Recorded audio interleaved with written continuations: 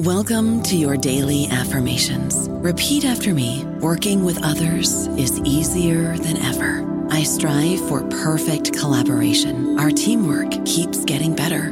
Yeah, affirmations are great, but Monday.com can really get you the teamwork you desire. Work together easily and share files, updates, data, and just about anything you want all in one platform. Affirm yes to start, or tap the banner to go to Monday.com.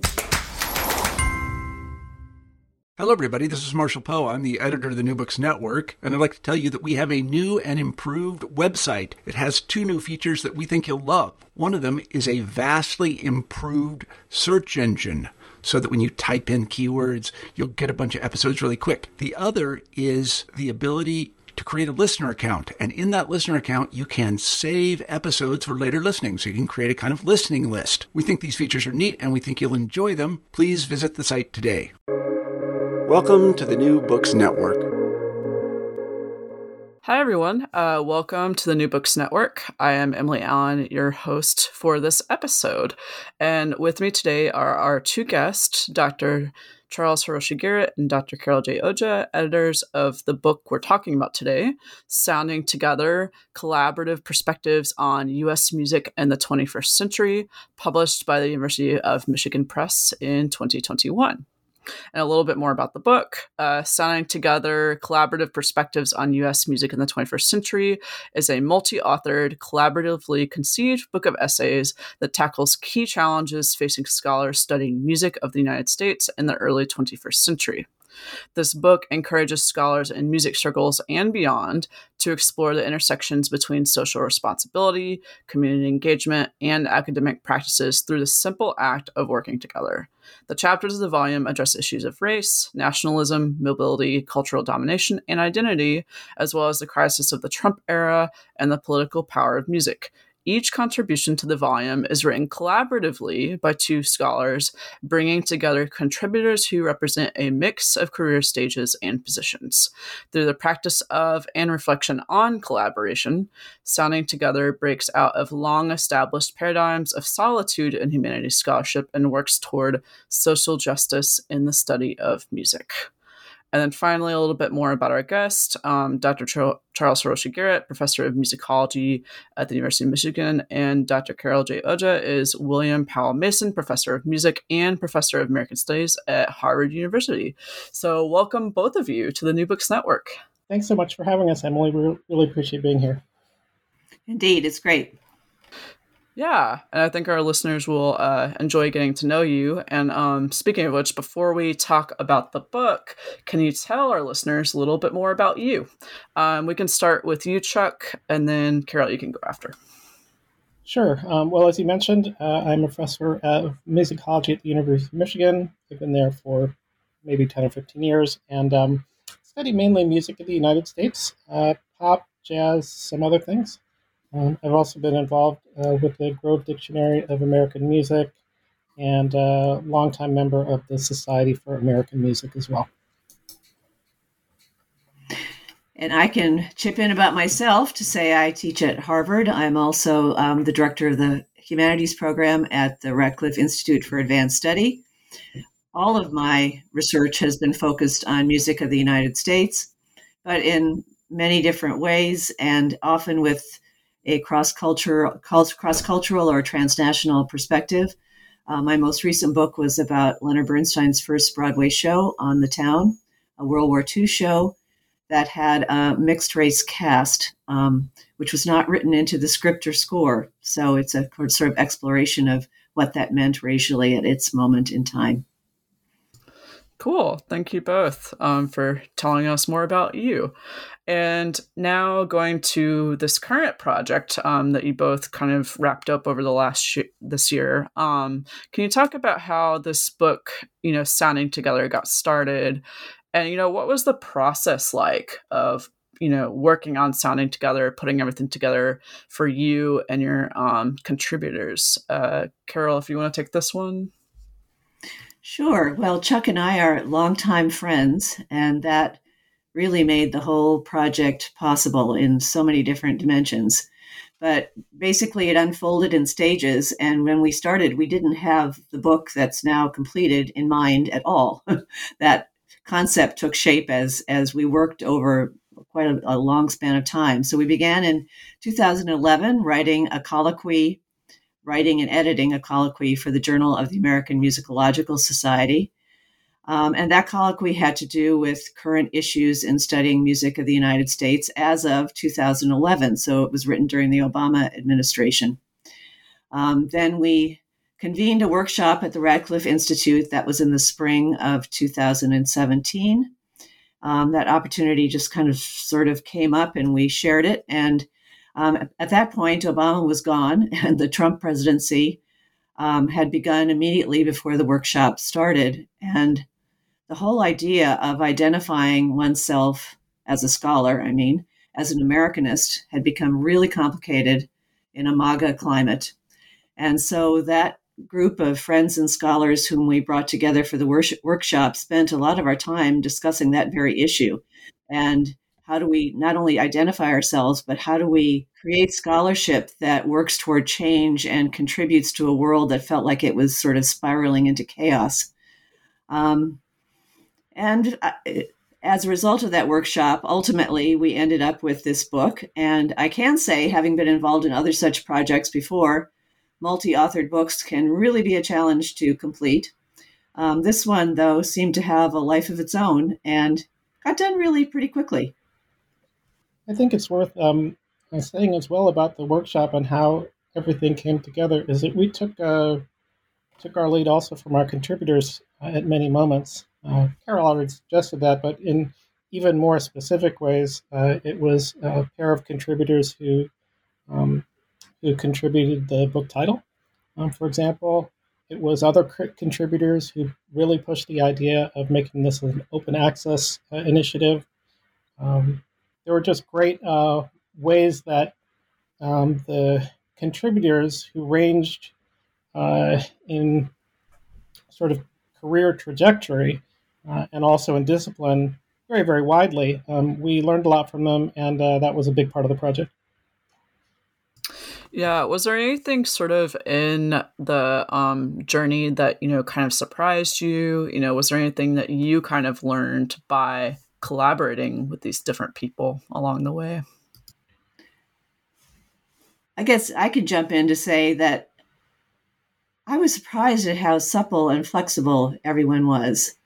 Not saying that I saw our group of authors as just ossified figures who would never change. Nonetheless, there was a lot of very supple negotiating going on within pairs of authors, among the group as a whole, between me and Chuck and them, and the degree of goodwill was notable. I think it's also worth saying that when the contributors arrived at the workshop, they did not have prior plans to collaborate on their own projects.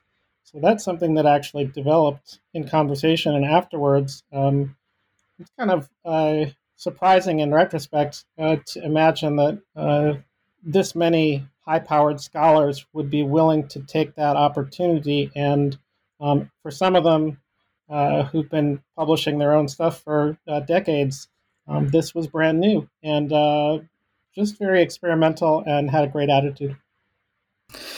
Yeah, and your last point there kind of leads really well to my next question, right? It's how new and innovative this approach really is, right, for our discipline. So Chuck, can you maybe kind of elaborate on that more and talk to us about, the broader significance of this book, right, within the field of musicology in terms of this emphasis on doing collaborative work? Sure. We went into the project knowing that collaborative work was fairly common, well, extremely common in the sciences, becoming more common elsewhere in Europe and Canada, in particular in the humanities. I know of scholars, or think of scholars in Canada in particular, who often team with interdisciplinary duos or work with their students to publish, but we hadn't seen as much support for collaborative research in the U.S., and we thought this was a really a good time to try to make that happen. We do see it as a model of collaboration. Like we see it as a as an example, in part, or an experiment. But there were also a number of textbooks in particular and some articles and books that we could point to that told us this might be possible. We see this kind of collaboration in music education in particular.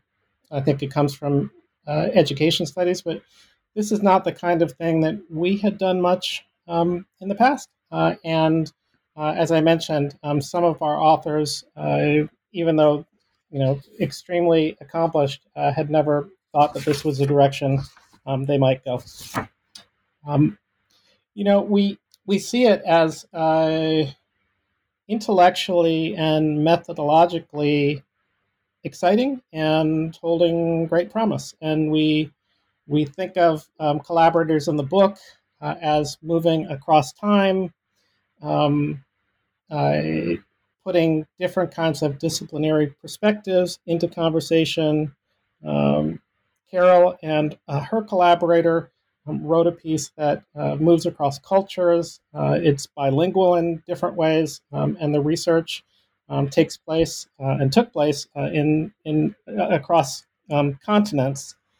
So overall, we think that Sounding Together is the first multi-authored collection of collaborative essays in music studies, and we hope it's the first of many.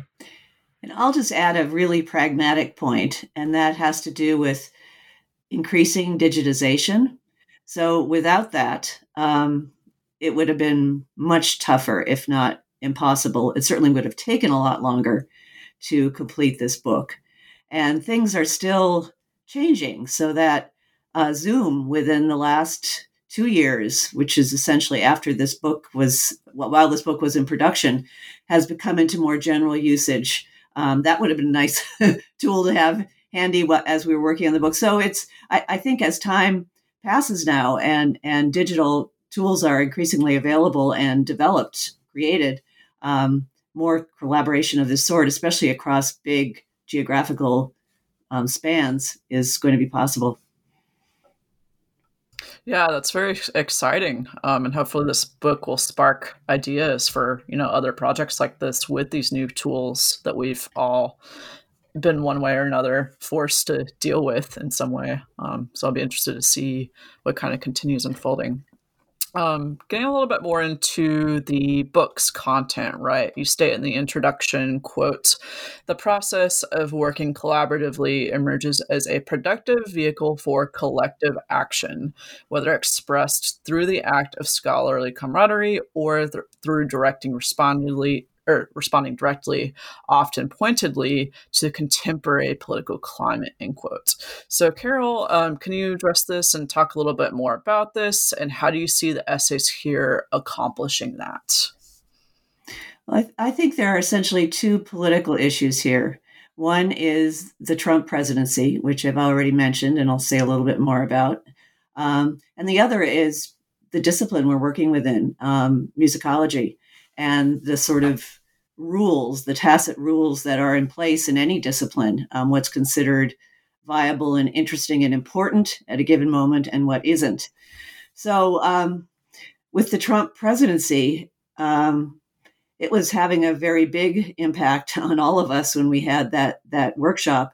From Trump's ultranationalism, his attacks on women, on people of color, on immigrants, on the basic tenets of civil society, that in turn made the whole notion of being an Americanist, as I mentioned at the opening of this podcast, uncomfortable.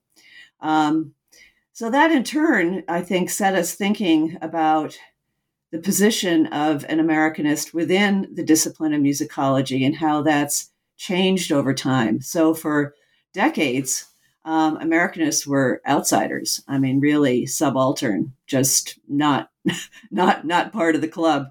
And in the 21st century, that status has changed remarkably, and Americanists have moved from the margins to somewhere that might not be the center, but at least it's somewhere on the playing field. So we as Americanists were just getting to a point of feeling perhaps a little stronger, maybe not feeling powerful, but at least beginning to think that some sense of equal status with our colleagues was really possible. And then with the ultra nationalism of the Trump era, being an Americanist then suddenly became really uncomfortable and really difficult, but did so for a whole new set of reasons. So in some, to me anyway, kind of natural way, this whole concept of working with colleagues, sharing generational, cross-cultural, cross-disciplinary perspectives made it possible to kind of confront that moment in time, find a new way to be an Americanist, and find or hope to look for some ways of facing the many serious challenges that our country is confronting. I think it's worth saying also that the book took its final polished shape during the pandemic. But a lot of the essays and a lot of the collaborations, the ideas for what people were going to do, much of that was settled before the pandemic really took over. And so it's an interesting book in the sense that it is, I think it's really of our time and of our moment, but it isn't pondering so much what impact the pandemic has had.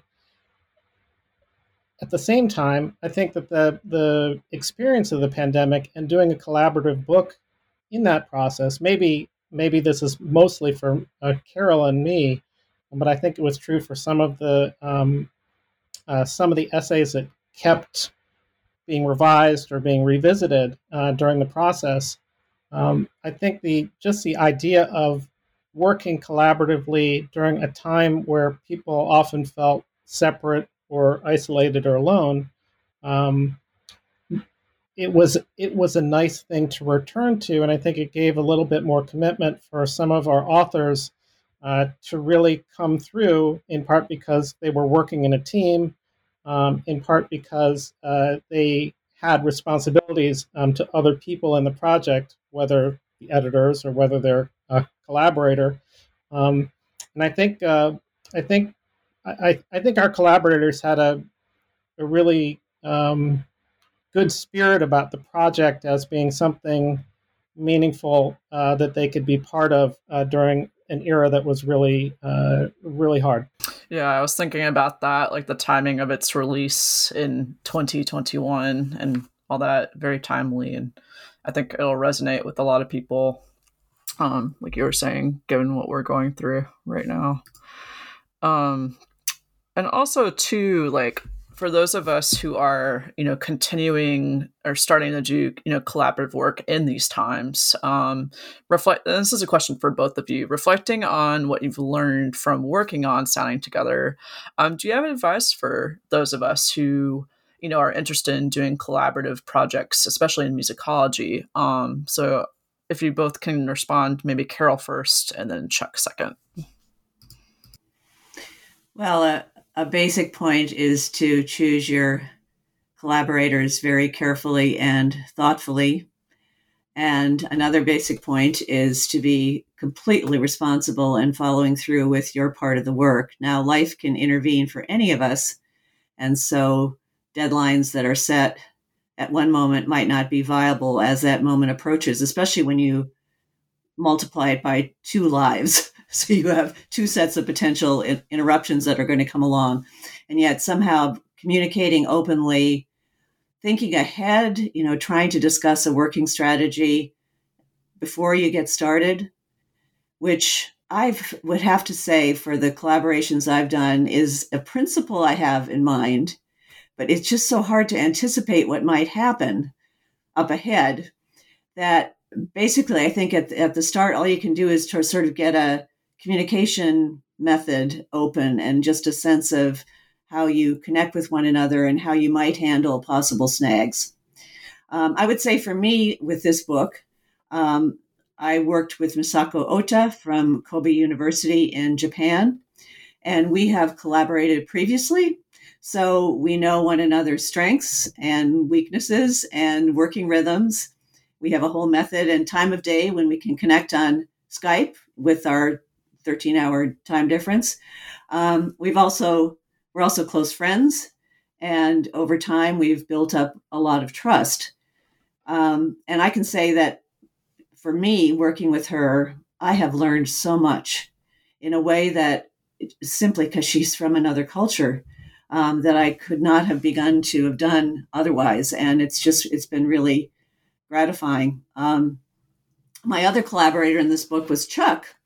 And there too, we had a foundation in place in terms of having known one another for a while, of friendship and of trust. And I learned a lot from him too. I mean, we're both a bit obsessive, I would say. Sorry, Chuck. But we for me anyway, working with him expanded my own work habits, my intellectual perspectives, and it was just a lot of fun. And I will just single out one other pair of collaborators in our book because I found what they did to be so fascinating, and that's Rachel Wheeler and Sarah Irely, who write about European colonial hymns that have become central to certain Native American communities. And so their work has this historical perspective going back a couple of centuries.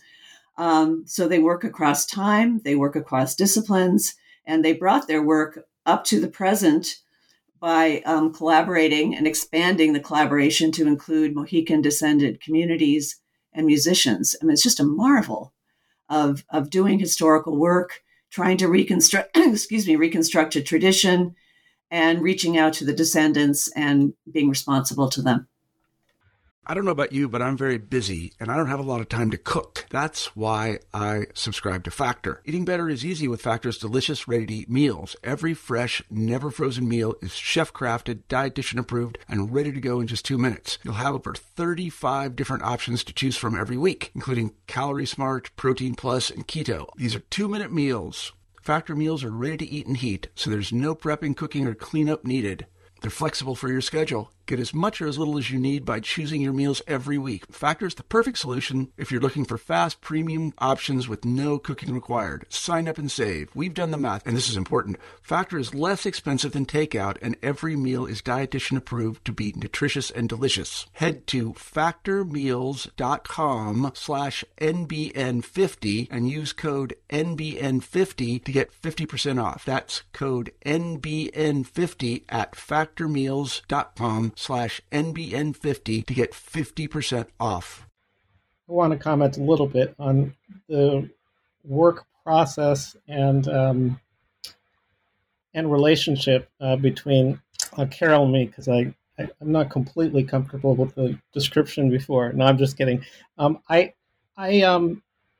of the most fun things about working with Carol is even though we are located in the same time zone, we work at different times of day. And one of the fun things about working at different times of day with a collaborator, especially if you're dealing with shared Google Docs or other kinds of shared access to things, is that your collaborator can be accomplishing all the things you couldn't during times that you are not even paying attention to the project. So there were many moments, I think it's true for both of us, when we would log in to find a sentence that had been cured or a phrase that had been added to make something actually make sense in ways that were surprising and fun. And there are moments in the book, in the parts that we wrote together, there are moments, I think, that we recognize as something we wrote and something we remember kind of figuring out a problem. There are also many moments in the book and many words and phrases where we have no idea who wrote this piece or that.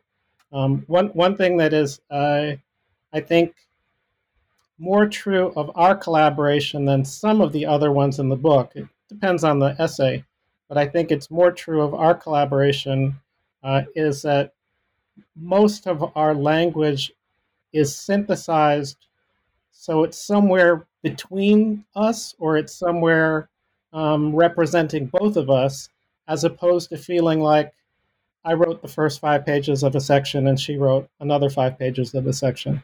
And that is quite a kind of there's a scholarly growth and intimacy to that is not something you get to experience very often, and it makes the book feel like it is a collaboration and not a product that two people are working on separately.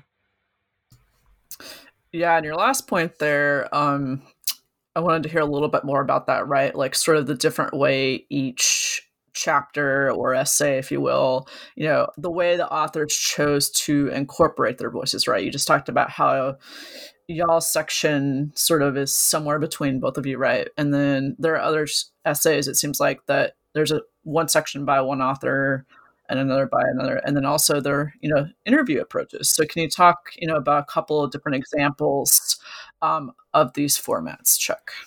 Sure. There's some really interesting both intellectual approaches and writing approaches that happen in different ways in the volume. One great example is a piece by Glenda Goodman and Sam Parler, where in some ways they're writing separately about topics that they really understand.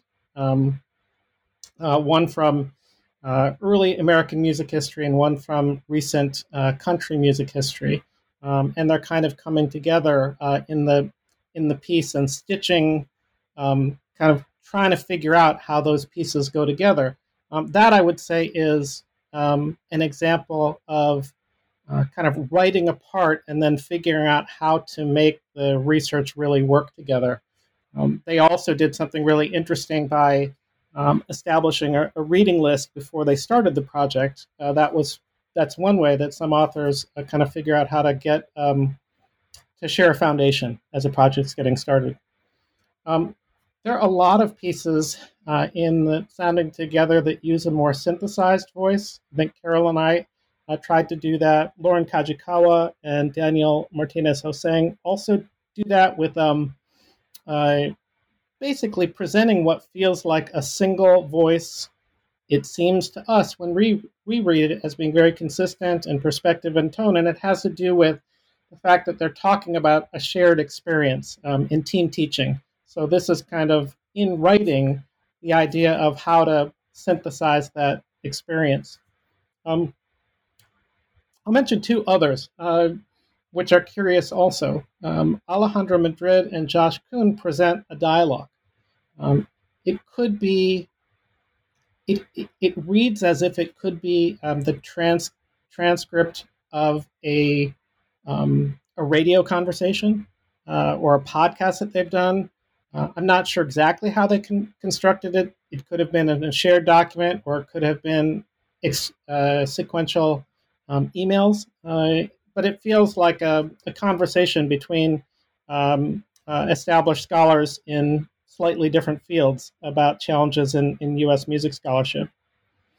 And then the one other thing I'll mention is we have a piece, I guess two pieces in the book that act as one or act together by Braxton Shelley and Cheryl Townsend Gilkes, which is Shelley writing an essay on race and gospel music in the U.S. And Gilkes reflecting on that. So it is it's kind of a call and response piece that they did not draft together, but instead thought of as a collective project where one would take a stand on some issues, and then the other, who is both a colleague and friend and senior faculty and mentor, would comment on that essay. So various ways in which the perspectives and the language from different authors is acknowledged and shows up in the book. Yeah, and then Carol, I wanted to return to a point you were bringing up earlier, which is sort of like the digital components, right, of this project and whatnot. So, for instance, the book's webpage has been viewed as of November 19th, 1,357 times, right? So, and there's some supple media on that webpage. So kind of returning to your point earlier about, the different tools we have, how do you see this book, being used as it continues getting traction like that, being an open access text? And, what have been your goals for this publicly accessible research, or reaching outward, if you will? Well, open access, it's almost utopian, isn't it? It's a kind of ideal for scholarships, hard to achieve, very desirable. I think especially so in a world when there's so many paywalls, so many ways that one is blocked from information, and this just dissolves that issue completely. It's good for students. Will make our book more usable in courses and seminars. I wish all scholarly publications could enjoy this. Yet, achieving open access means that you have to have someone make a financial investment. University presses operate on a very tight margin. They can't just afford to give away all their products. So in our cases, we're lucky to work for two large major universities. So we were able to get each of us to get grant funding from our universities to contribute to the open access agenda, and it was enough to make it possible. How that happens generally, I wonder if our professional societies, as they raise money, could start making open access grants a possibility. I don't know. We need some brainstorming about it. The cost of university books, university press books, is only going up for all the reasons that we know about in terms of just the financial strains that they are facing, and some new method of getting the word out and making what we write available is very much needed.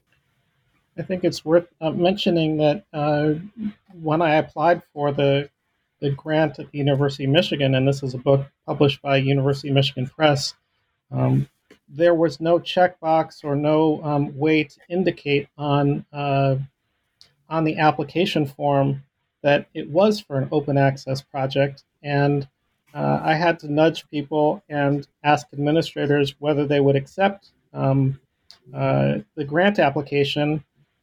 They ended up accepting the grant application, but I'm not convinced that they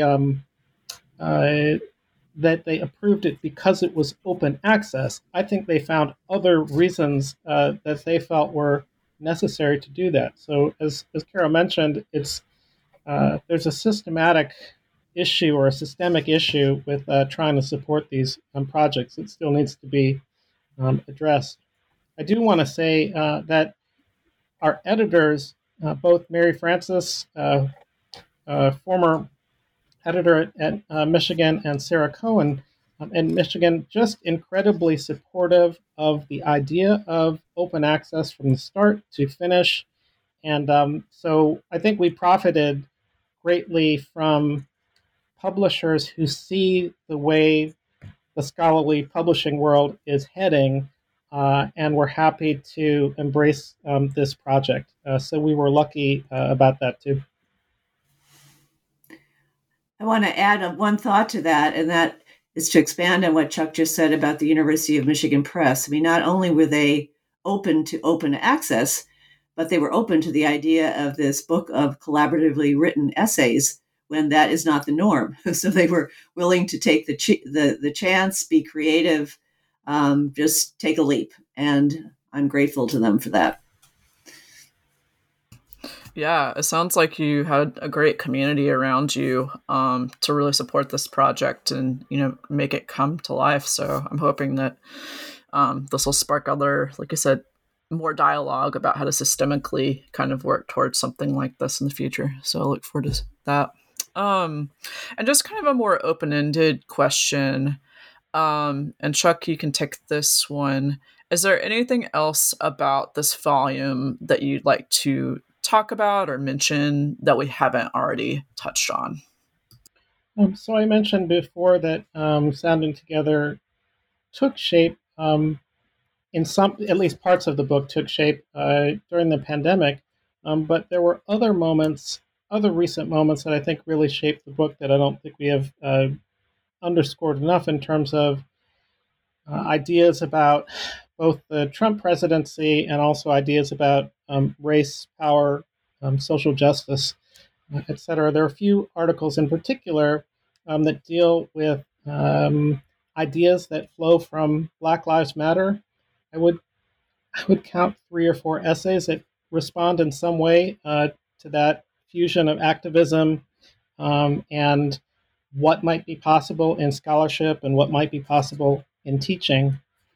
I'll mention 2 in particular that engage at least with those general points, and that is a great article by Eli Hassama and Lucy Wagnerova, which is called "For the Daughters of Harlem." It's a piece that chronicles a music and technology workshop held at Columbia University for young women of color from New York City public schools. And it is a workshop that they both helped to put together, and it's happened a few times. And I would say it's an ethnographic, technological, powerful call for social justice in the academy in general. The other one that is quite interesting, but maybe along broader lines, has to do with the changing academic job market with a special emphasis on what that means for younger scholars of color. This is a piece by Michael Uy and Naomi Andre working together. One, a younger scholar from recent graduate from Harvard. I think one of the 4 graduate students who were involved in this project, or at least graduate students when the project began.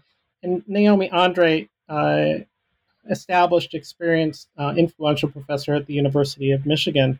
So that piece is called "Finding Success Inside and Outside the Academy," and it's a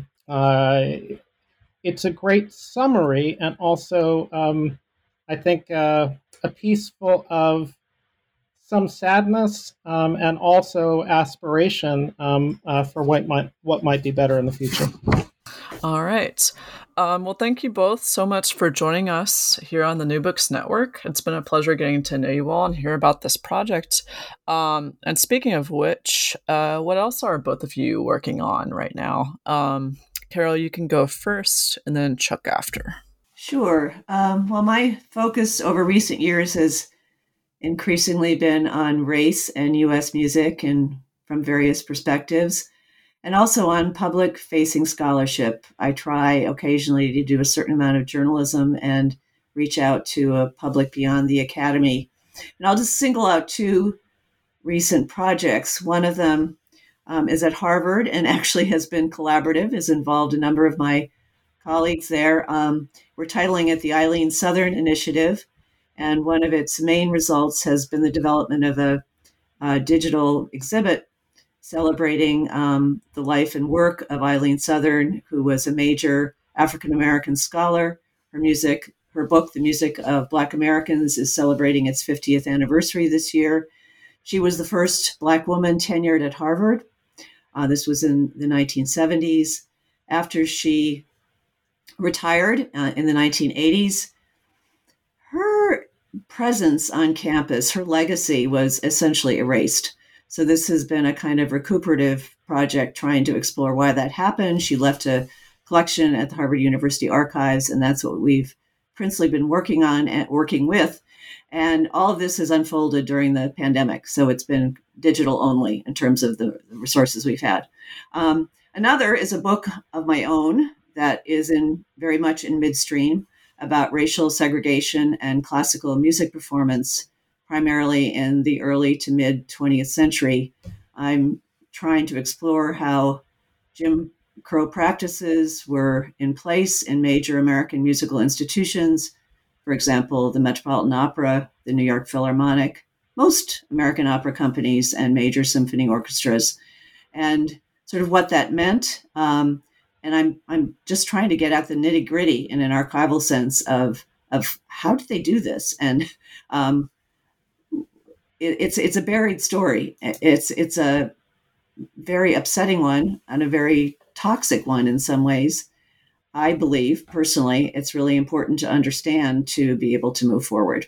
In terms of what I'm doing now, I've been thinking in this conversation, obviously, a lot about collaboration. And It's challenging me, or it's prompting me to rethink how I answer this question. So my I've been working or studying mainly a different kind of collaboration between humans and machines.